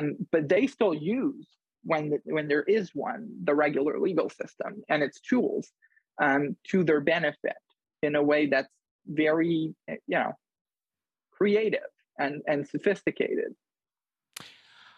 Okay, well let me ask you. Let me step back for a second now and ask you again this question earlier because we went off on the civil tangent and went down the arbitration route there, and I appreciate all your comments on that. And it is unfortunate and difficult to deal with the situation the way that it stands right now. But I get it. What do you see? Have you been keeping up? Let me ask you this. Have you been keeping up with um, Tony Ortega's reporting on the Danny Masterson criminal prosecution? No, not closely. Okay. All right. Then I won't ask I you. know he was charged recently, right? Somewhat recently. I don't know what happened afterward. The charges were confirmed, right? Yes, I don't know what the happened indictment afterward. happened and the trial is set for August. Right. There's not really been a whole lot of other reporting on it in terms of what's going to happen, but there was some very interesting pre-trial stuff going on in terms of bringing Scientology into it, and that's what I wanted to know. You didn't see that stuff? No. Okay, all right. Well, maybe we'll take a look at that and regroup because I'd very much like to get your opinion on Scientology's legal exposure right now in regards to the cover-up and the contribution of the Sea Org and Celebrity Center, right? And potentially Miscavige. I mean, because he's the one who calls all the shots Right. and stuff. I'm very interested in their legal exposure right now in this criminal case, not the civil stuff. And I'm Right. interested in your take on that, but I need you to check out Sure. all Well, the. I mean, I'm familiar with the general issues of it for sure, right? Like as to certainly they'll have to disclose some stuff that they wouldn't want to disclose, right? Even if they're trying to claim confidential, it doesn't really work that way, right? Like when it's a crime, there's lots of protections for the person being accused, but the other person who's trying to withhold some stuff based on confidentiality is there's very limited protections for that because you want to be able to find out what the truth is. Right. And certainly there's some, yeah, there's potentially some, as you mentioned, legal exposure. I'm not sure that anyone would want to use it, but yeah, because you have, right, like if you charge an actual organization criminally, you obviously can't put a company in jail, right? So you essentially it Right. stops existing if it's Right. sued criminally. So there's and that's why most companies, right, in all sorts of contexts, settle for large amounts of money with the government. It's because if they're charged and convicted, they stop existing. So I don't know that the governments will be very careful, not just about the optics of charging a religion, but also the potential consequences of that. Well, let me ask you this. I mean, theoretically speaking, we spent most of the beginning of this podcast talking about how exempt religions are from a whole lot of prosecution having to deal with their religious beliefs and the practice thereof, right? And this has afforded a great deal of attitude and protection because we want to preserve this concept of freedom of religion. But when you have a church member, whether it's a Catholic or a Scientologist, rape a number of women, and the organization of the church, individuals in the church, not the whole church as a whole, but individuals in that church, right? Ethics officers or MAAs or case supervisors or auditors or David Miscavige as an individual, if it can be shown through paper trails or reports or things like that, that these individuals were aware of and helped cover up that crime, those criminal activities, would they be individually liable rather than trying to take on Scientology as an organization? Oh yeah, for sure. These are separate crimes, right? Like Right. there's the crime itself, but there's also the crime of trying to commit a crime. There's the crime of helping someone commit or try to commit a crime, and then there's the crime of trying to help someone get away with having committed a crime. These are all separate crimes. And the individual people, that's not it's not as complicated. If you try to charge individual people, it's not necessarily as complicated. It's just at some point, if there's an organizational component to it, right? If it's because of rules or because of executives that are directing other people, or because of if in some way the behavior is more easily ascribed to the organization, that you can still sue the people individually, but you can also sue the organization, whatever it is, could be company or religion. Okay. And that's where there's more reluctance. Okay. But that's also possible. That's the nature of it, right? If people, it happens all the time, right? People can commit crimes for the benefit of the company they're working for, financially or otherwise. And if that's the case, they are the organization itself can be subject to prosecution. Okay. So now and that's the claim, right? Like if they're acting, the systematic stuff is not all that convincing, right? Just saying they're all a bunch of criminals in Scientology, so it's Scientology, not the most convincing legal argument, I think. But if you're saying it's because of policy, or it's because of the interpretation of policy that comes from whoever, right? David Miscavige, the International Justice Chief, and they send it down as an executive or organizational order, then there's a claim to be made that these people are acting on behalf of the organization, or that the organization takes on their actions. Right. Okay. But well, there were enough people involved. I can guarantee you, there were enough people involved that it's going to be a small little army. I mean, there's the number of people who are connected with celebrities are not huge, but that's not small either. I mean, we look at Laura DiCrescenzo as an example. Over 200 people had access to her PC folders over the years. I think it was hundreds, right? They're not confidential. No, there's nothing confidential going on. It gets extremely scary, but there's hundreds of people literally opening those folders and looking into them anytime they want. Now, the celebrity folders are a little bit different, right? And this Masterson case was absolutely going to be covered up within the church, inside the church. Very few people were going to know about this. But it's not just a couple. I mean, when we talk about the whole command line, you're talking about the president's office, you're talking about the Office of Special Affairs, you're talking about whatever other ethics officers were involved, and of course, going up the line to David Miscavige and anybody in management who might have overheard or had something to do with this as well. So that's at least, I'm gonna go out on a limb and say that's at least 20 to 30 people who would have known something about this case from the beginning or somewhere along the line. Yeah. if that's the case, right, then I do think you have an argument to be made, but you'd have to have a paper trail and you got to show all this, because Scientology is absolutely positively not going to cooperate in any way, shape, or form with providing evidence to show this. But it's all there. Yeah. It's all there. And they do. Like they Scientology is pretty good at writing down everything, for one, right? Real good. And it also seems to be policy based, right? Like, because it's the actual, and again, that's not protected. Usually it's protected, but if it's a crime, it's not, right? Okay. And the policy says you don't get to engage with the regular court system or call the police, whatever it is, right? The policy says that. Right. So it's not, it's a bit harder than to claim that it's just individual people who went rogue. Right. There's an organizational component to it. If they're applying either guidance, but from management or policy, but in that case, it's also policy, right? The policy says you don't get to engage with the authority. Says it's an actual violation that you can be punished for pretty severely if you do. And ostensibly, right, these people were applying that. They weren't just acting on their own behalf. They were applying the rules that say that. That's right.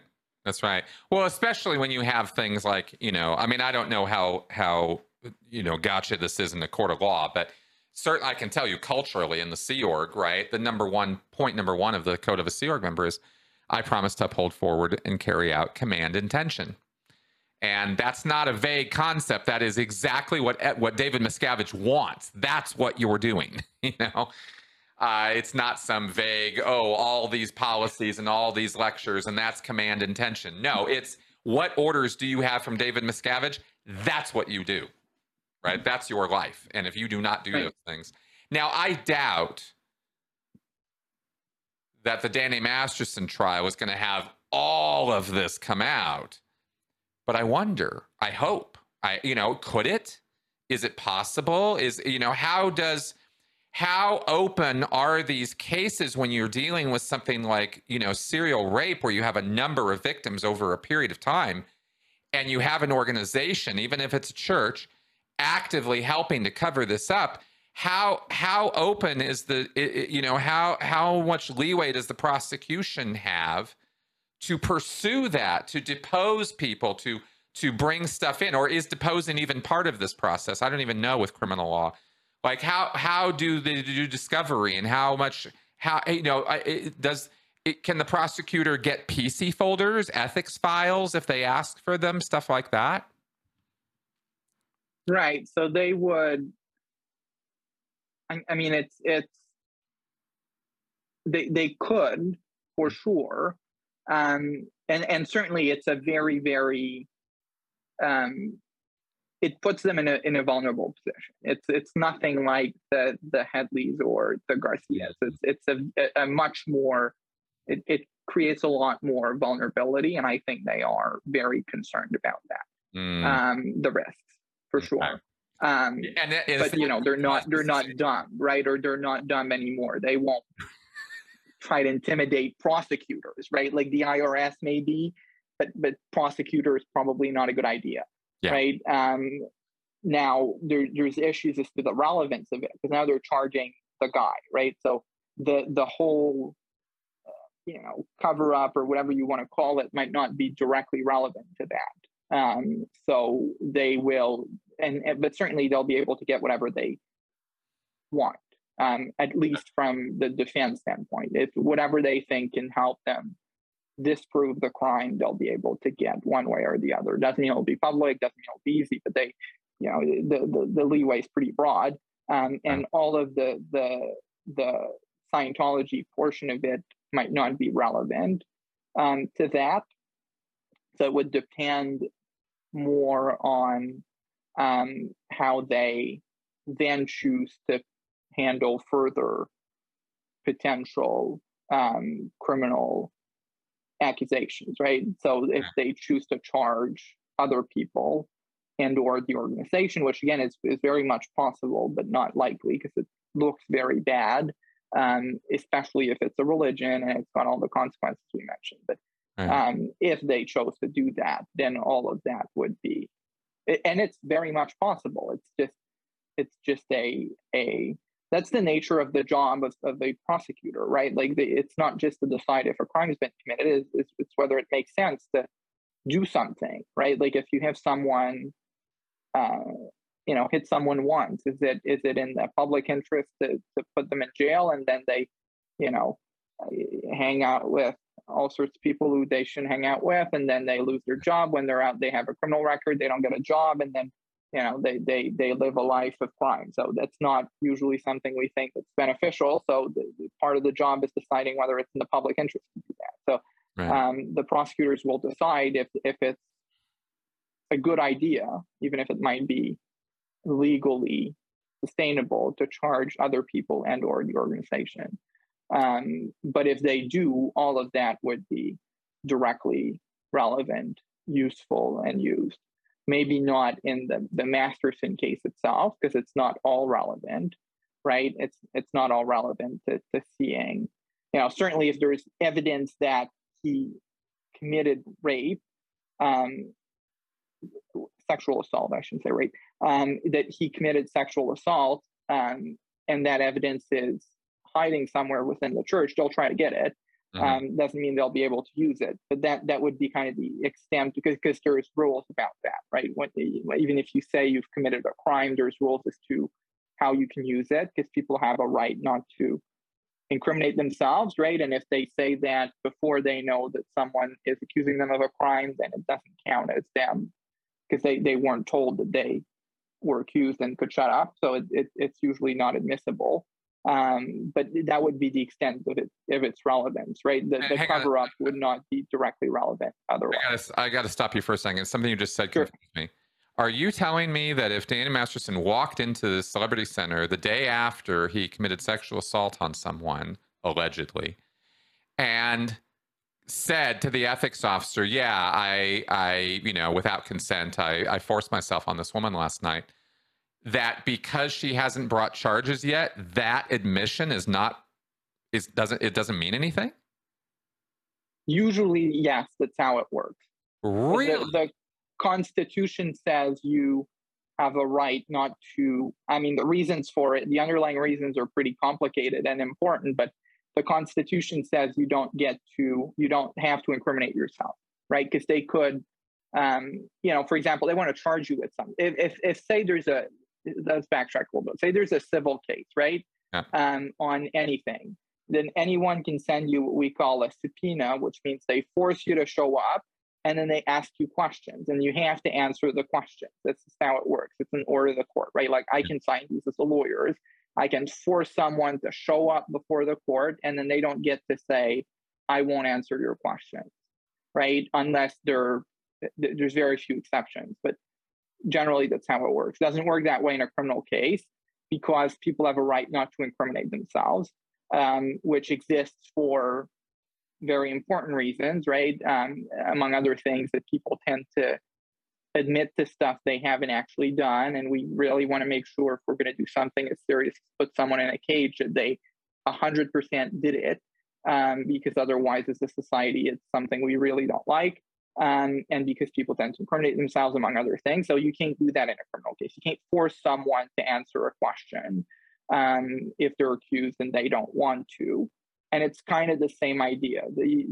That's what it means that you have a right not to incriminate yourself. So it's the same thing.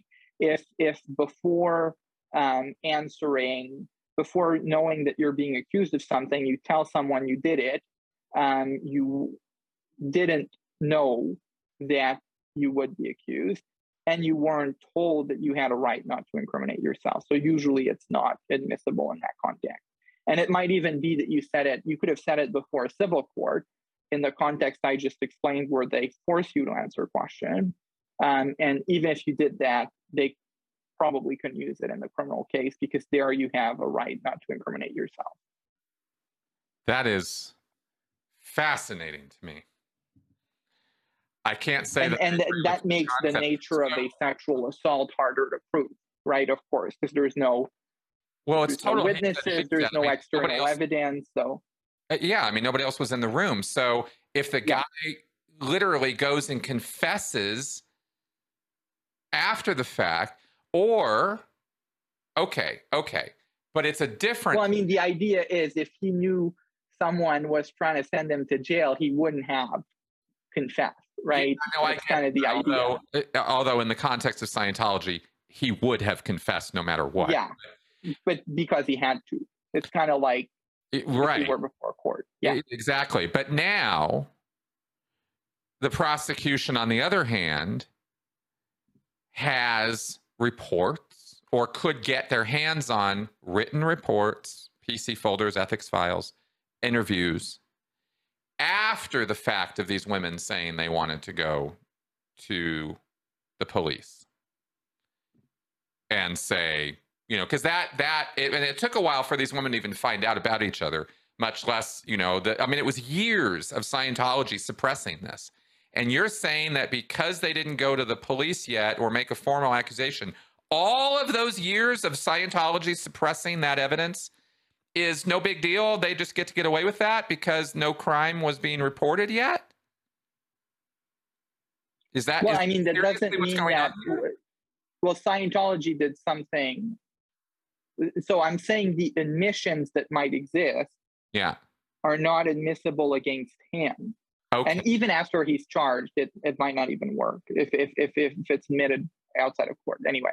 But against him, Scientology still tried to, hypothetically or allegedly, tried to cover up, quote unquote, that's not the word for it, but cover up a crime, which is a separate crime. That is a problem in itself, right? Like you don't have to have charges or know about it for it to be a problem for Scientology.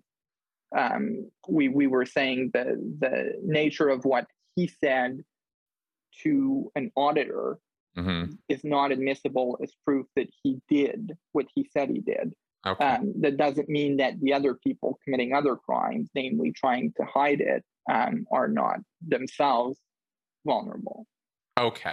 So the suppression is, if they're hiding evidence, there's ways to get the evidence at the end of the day. Whether it's admissible or not, it's a different story, but there's ways to get it, right? If they hid it, it can be found. The hiding is a problem in itself as well. Well, very much so, because it doesn't make any damn sense to me that, he could be called into an ethics interview, say a year after the fact, tell an ethics officer everything, and nope, sorry, we don't get to use any of that. Like, that doesn't make any damn sense to me, because that ethics interview is not going to be, by the way, I just happened to. It's what happened, when did it happen, how did it happen, exactly what did you do, exactly what was said. Right? I mean, everything is going to be documented, and that I'm 1,000% sure that evidence exists. There's so am I. There's no way it doesn't exist. So I just wanted to be clear about what and he probably recounted it many times with many auditors at many. For sure. That's the nature of it. So all of that would be inadmissible in a courtroom? Most likely, as proof that he did what he said he did. Doesn't mean that other people didn't commit crimes, but most likely it would be. That makes no And it's the same. sense It's the same idea, right? Like, first, he didn't know what he was getting into. He didn't know that would be used against him to put him in jail. And it's also not fully voluntary, right? It's kind of like if someone forces you to answer. It's kind of the same thing there, right? He said it because he had to, in auditing, talk about it. I get the principle, but the execution sucks. It really does. There's something seriously wrong with that. There really is. Well, that's the nature of it as well, right? Like the nature of that. It's important because we really don't want to put innocent people in cages, and because people confess to stuff that they didn't do. But the direct consequence of that is that there are people who did commit crimes who don't get punished for them all the time. That's the societal choice that we make. It's not a you're saying it sucks. It's an accepted consequence of it. That principle inherently means that people commit crimes and don't get punished Right. quite a bit of the time. Yeah. I mean, the other side of that might be helpful as well, right? Like if the might or might not be, but if the victims, right, have contemporaneously given their story, that can be helpful. If it's consistent. If it's inconsistent, it's not going to be helpful. It's going to be very detrimental. But if they gave their version consistently and early on, that can be useful in showing that they're telling the truth, right? It's admissible for their benefit, to put it that way. Okay. How interesting. Well, I certainly hope, I have a high degree of hope that despite these barriers, and I don't know, I mean, my reality meter right now is kind of like, well, good luck, but I certainly hope that Scientology, organizationally, and individual Sea Org members who are personally responsible for covering up sexual assault, and they are, I truly hope that somehow, despite all this nonsense, that the truth can come out in such a way that these people can be punished for the crimes they committed. I really do, and nothing you've said so far is really giving me a whole lot of hope in that. And I have to say that's very disappointing to me. You know? Yeah. Well, I think it's going to have an impact regardless, right? Well, first, it doesn't mean that they can sue civilly, right? Like they can get money eventually, potentially. That's going the whole arbitration route, man. That's no solution for these women. There's no. Well, we'll see if it does. I'm not sure it will. It might, but I'm not sure it will. Yeah. And people do get convicted for sexual assault, especially when it's a pattern of at some point, right? If people do get convicted. Confidence that Masterson's going to jail. I'm sorry. I do have that. I Scientologists, Sea Org members, also to go to jail who are involved in this. You know.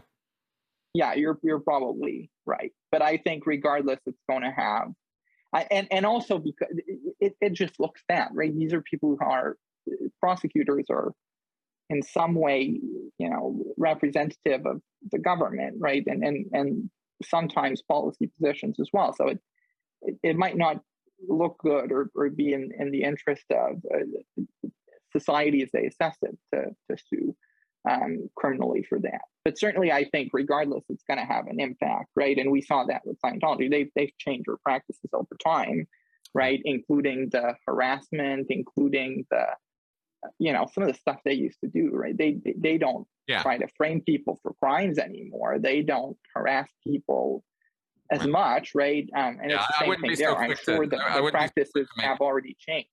Yeah, some things have changed. I don't know about setting people up for crimes. I don't know that has changed, but certainly the RPF is no longer around, and we can pat ourselves on the back on that one.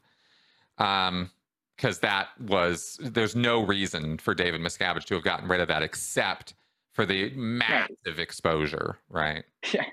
Massive. So for sure, I don't mean to, I'm trying to be upbeat here, but it's just, God damn, man, this is very frustrating. This is very frustrating. And this is all just from the side commentary. I don't even know what the prosecutors and the poor women involved in this thing, who for 20 years now, this is coming up on 20 years going back to the first incident. I think it was 2003 or 4 or something around there. I didn't realize that. Yeah, this has been going on for a long time for these women. Ugh.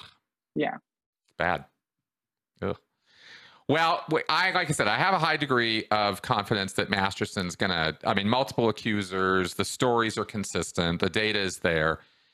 Scientology's connection with it, I've got my fingers crossed. We'll see what the prosecutors do. It's no way to know until the trial starts, though, I suppose. Right. As far as their strategy and stuff, right? Yeah. Yeah. Okay. All right. And he's got a good lawyer. Yes, he does. He has a whole dream team of lawyers. He's got one of OJ's lawyers. Yeah. How do people do that, by the way? Do what? The job or getting the lawyer? Defend murderers, defend Scientology. I don't get it. I've never been able to get it. That's a loaded question. I think there's I think they do feel some compassion for. I think human beings are complex, and people make mistakes, including very, very serious mistakes. And I think when you get to know the person, you can feel compassion for the rest of their identity. That's not tied to very bad things that they've done.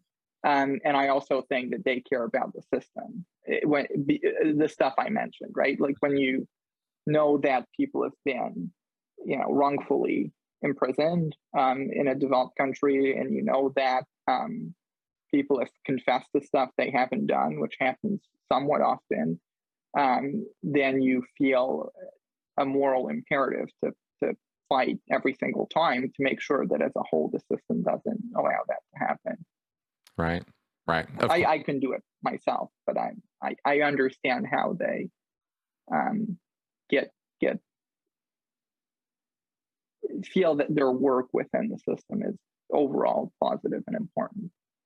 Yeah, I the only way that I make sense of it for myself is to think about them the same way I think about new religious movement scholarship.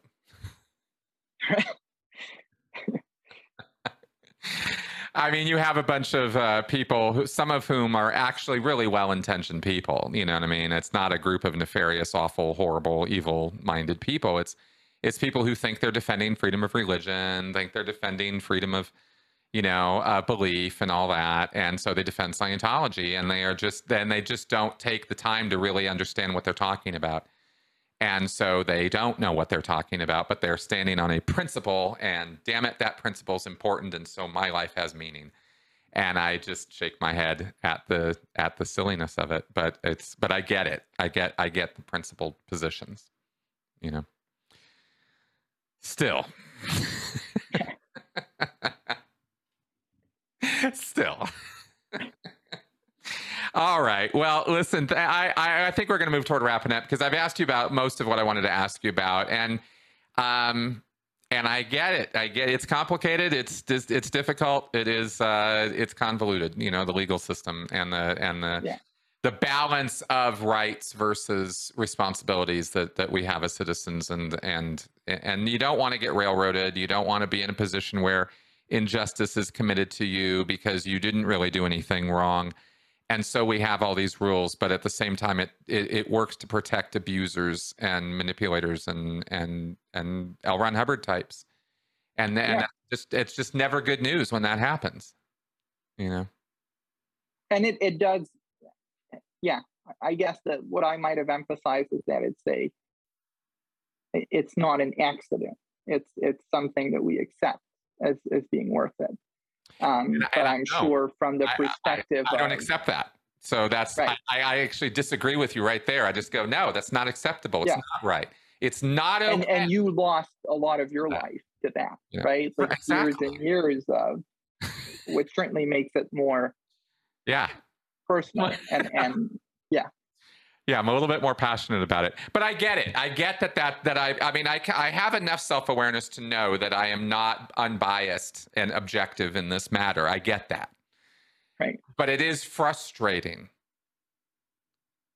to be victimized, to watch others be victimized, and to then think that I'm supposed to chalk that up to, well, it's just a collateral damage of our rights. Right. No. I'm sorry, but I'm just not going to go there. And I get why you do, and I get why you would say that, but I don't. I'm not going to agree with that, So, whatever is what it is. Thank you very much, Phil, though, for your time and for taking... Happy to. Yeah, I really do appreciate it. It's not all good news, but it is what it is, and it is reality, and so we got to deal with that. I just want to stress, I guess, in wrapping this podcast up, that all of this is really why it is not easy. It's no walk in the park to go after these cults. It's no walk in the park to go after abusers and manipulators and narcissists and predators, because Right. these systems exist and these systems are difficult and complicated. Even when everyone agrees that something is Exactly. bad. That's right. And certainly there's lots of, yeah, well-intentioned people grappling with very complex issues that That's right. have much broader consequences than we might at first see. Exactly. I do get that. I do get that. And I guess I just wanted to, it's always frustrating for me to enter into the legal arena. It's been that way for years. You're not the first lawyer I've talked to that I've been like, God damn it. But, I mean, it's like, because in this context, it's so clear. Right. And I know that there are 50 other contexts in which it's not so clear, and I get that. But when it is so clear, then you cannot help but feel the system is letting you down, you know? Sure. And Yeah. that, And at the end of the day, it's the result that you see. And that matters certainly to the people who are involved, not the rules or the context. that's right. That's exactly right. But it really does put a magnifying glass on why it is that Scientology wins again and again and again and again and again in the court system, and why, taking them down legally is probably not the best route. I don't want it to come across as a blame the victim approach. I'm very hesitant to say this even because I think it might be taken that way, but I don't mean it this way at all. When I say it really is in our best interest to know before we go and not sign the contracts and not enter into the dumbass agreements and not join these groups in the first place. If I'm going to get passionate about something, it's really going to be on that end of it, because all of this complication and nonsense and legal rigmarole and stuff that people have to experience is all because they didn't take the time to find out what they were getting into before they got into it. And I don't mean that as a blame the victim thing. It's like, you're victimized, you should have justice for that. But really the focus of our efforts needs to be to get people to not do it in the first place, because once they do, these groups have their way with them, because of the way they manipulate these systems to their advantage. Right. Yeah. And certainly yeah, I hope I stress that it's not because the legal system agrees with the substance of what Scientology does, and it's also not because they're wealthy or they have good lawyers. I think it's a lot more complicated than that when you have religion involved.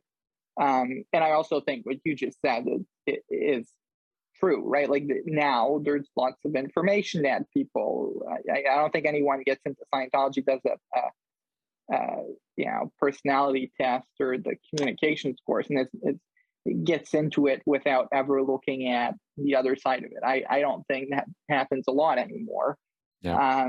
And that's how, free societies work. There isn't just the law. There's people who fight over ideas, and you can't kill ideas, and you probably shouldn't, but certainly you can, you know, make them less influential on the substance.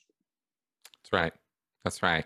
Well, it really does come down to, okay, well, look, you're not responsible for every single thing that happens to you, especially every single bad thing that happens to you.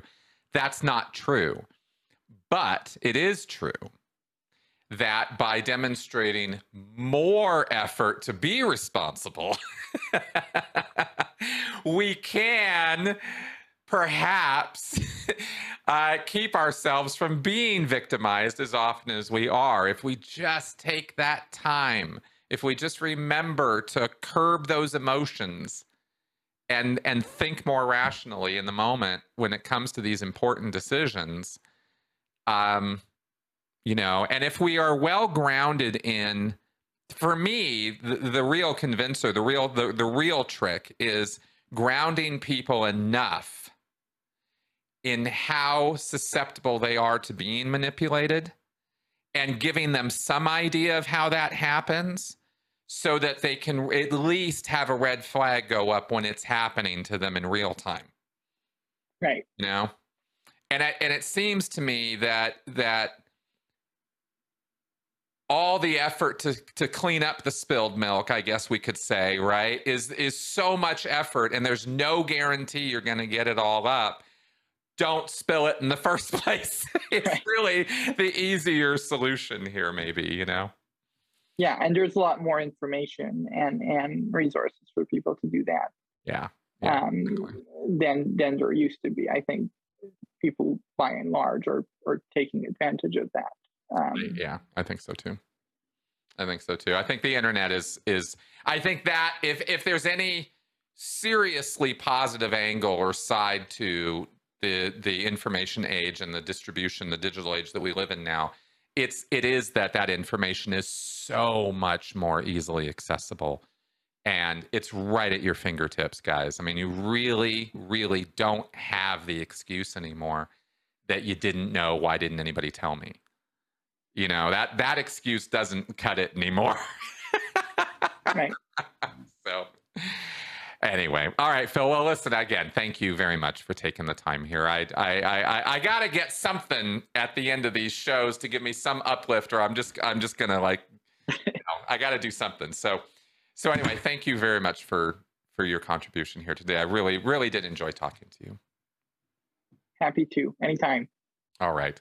All right, folks. So for my audience out there, thanks very much for coming around and listening to this podcast this week. I hope it was somewhat, informative and educational, and perhaps in some degree entertaining, at some points at least. But nothing's set in stone, and there are months still ahead of us before Masterson goes to trial, and before hopefully Scientology itself goes on trial for the cover-up of what it engaged in with this criminal case. And I'm really, really, really going to be watching this very, very closely. So we'll see what happens. Please do like and subscribe to the show, and share it around on the internet. All right, guys, I'll see you next week. Bye-bye.